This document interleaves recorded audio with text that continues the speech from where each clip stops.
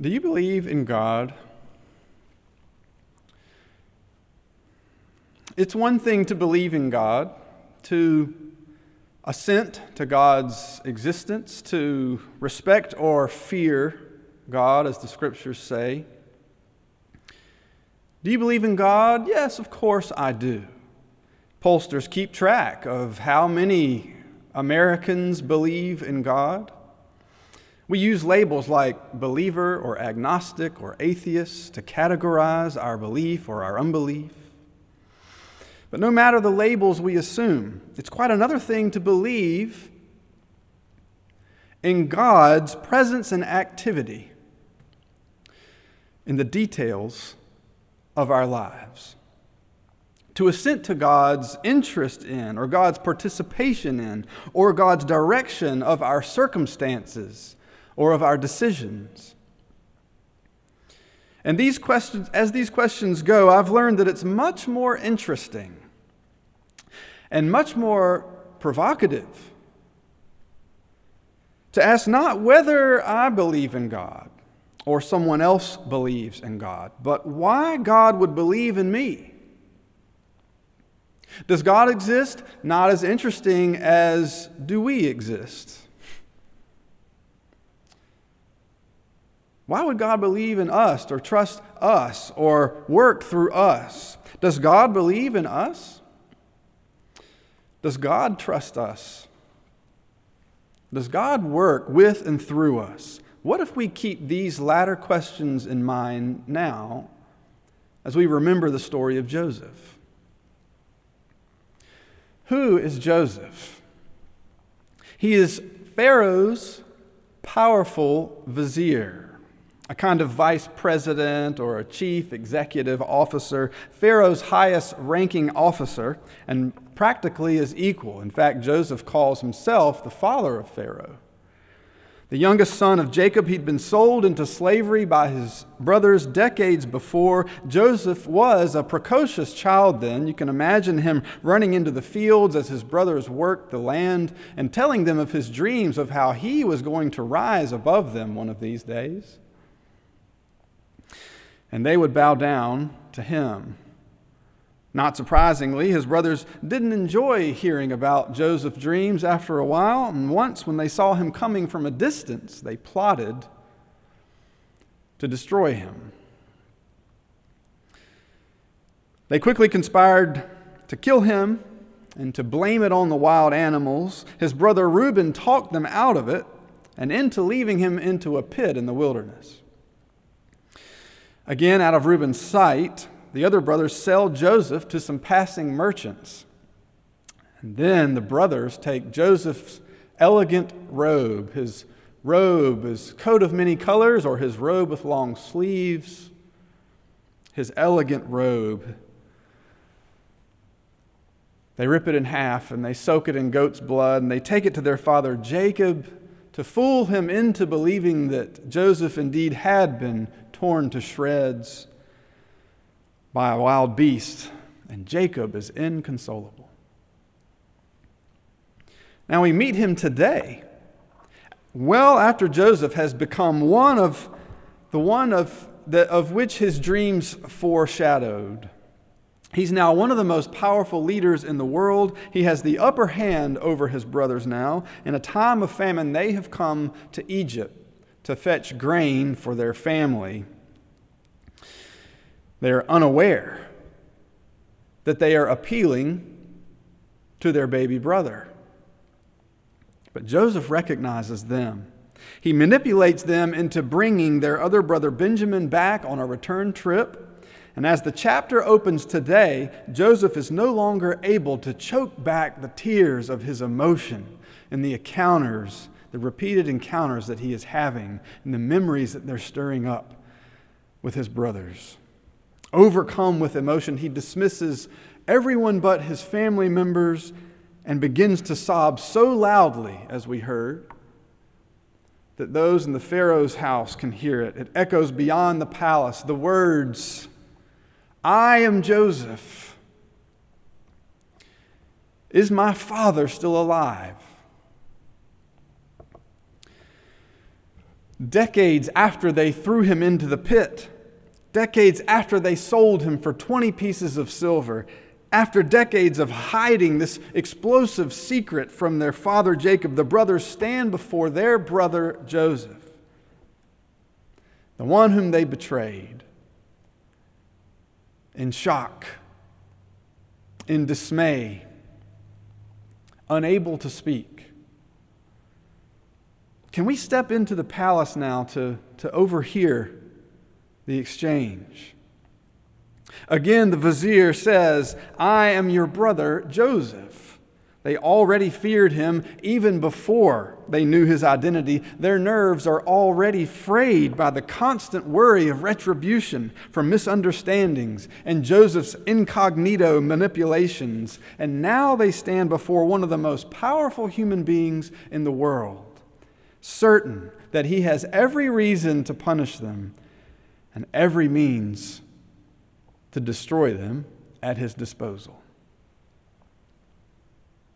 At least in this reading comes my very favorite part, the beginning of chapter 45, verse 5.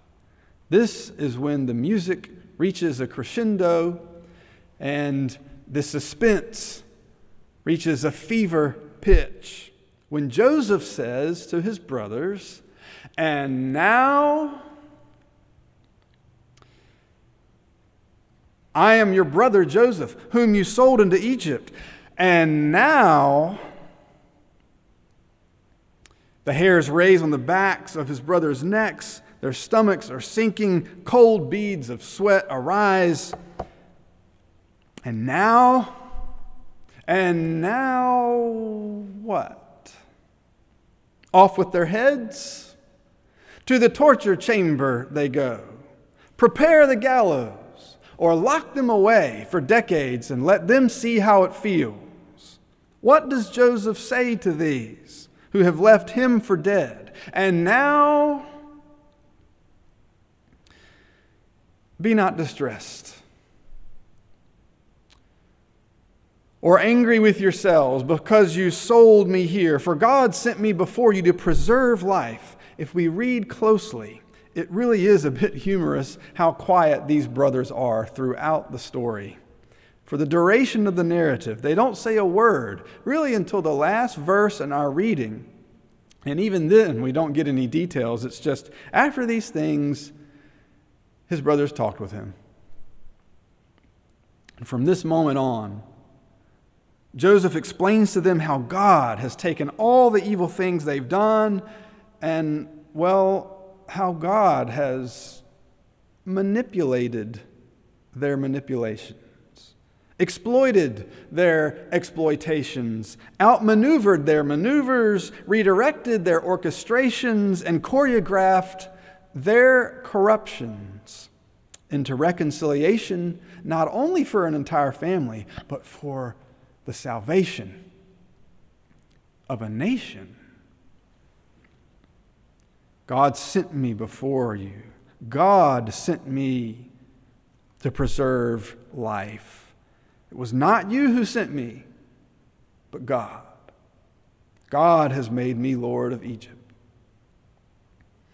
We see God working in Joseph to reconcile and redeem. It's one of the great mysteries that Scripture teaches us.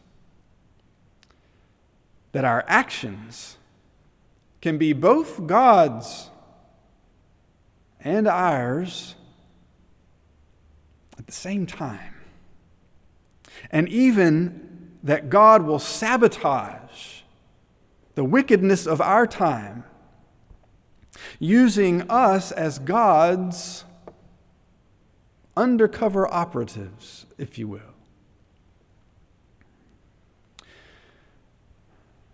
I think of God's having done this and continuing to do this in the Pakistani girl Malala Yousafzai.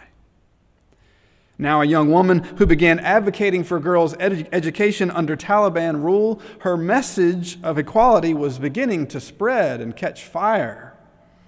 When one day on her way home from school, a masked gunman boarded her school bus and asked the question, where is Malala? Who is Malala? She identified herself, and he shot her in the head, and she survived. And now, after many surgeries, she has founded the Malala Fund with her father, for which she has become the youngest ever Nobel Prize winner. And this spring, she graduated from Oxford University and continues her fight for justice for the 130 million girls around the world who face tremendous obstacles to education. God used this one to obfuscate, to frustrate the plottings of the violent for the sake not only of her and her own family, but for an entire nation, and now many nations. And I also think of the late John Lewis, who, like Joseph, was left for dead by his brothers, in this case his white brothers, on the Edmund Pettus Bridge. Can you imagine walking straight in to the line of gun and club-wielding officers of the law? Can you imagine just you and your peers walking straight into a wall as tall and as thick as centuries of white supremacy? Do we know how terrifying it is to stare into the dark tunnel of death, to be beaten, to have our skull cracked, to lose consciousness, and to watch the life seep out of our companions at the same time? Like Joseph, though, he became a powerful man in our land, a prime leader of nonviolent movements, a congressman for over 30 years. How many of us were as stunned as Joseph's brothers when we read Lewis's posthumous editorial last week in the New York Times, just days after his death? If what had happened to any of us, what happened to John Lewis had happened to any of us, what would come after the phrase, "And now"? In his last words to the nation, Lewis writes, "When historians pick up their pens to write the story of the 21st century, let them say that it was your generation who laid down the heavy burdens of hate, and that peace finally triumphed over violence, aggression, and war. So I say to you, walk with the wind, brothers and sisters, and let the spirit of peace and the power of everlasting love be your guide."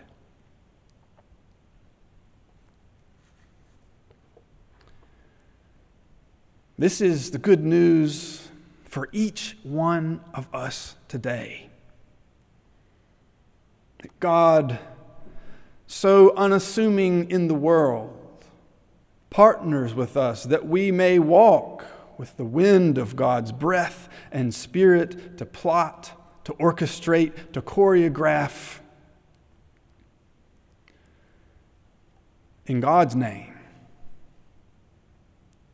and to do the works of Him who's called us into His marvelous light in ways that are so reflective of that light that it's really hard to tell the difference between what God is doing and what we're doing for others.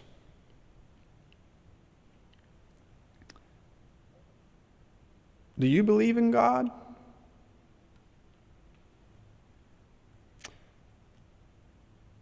What if God believes in us?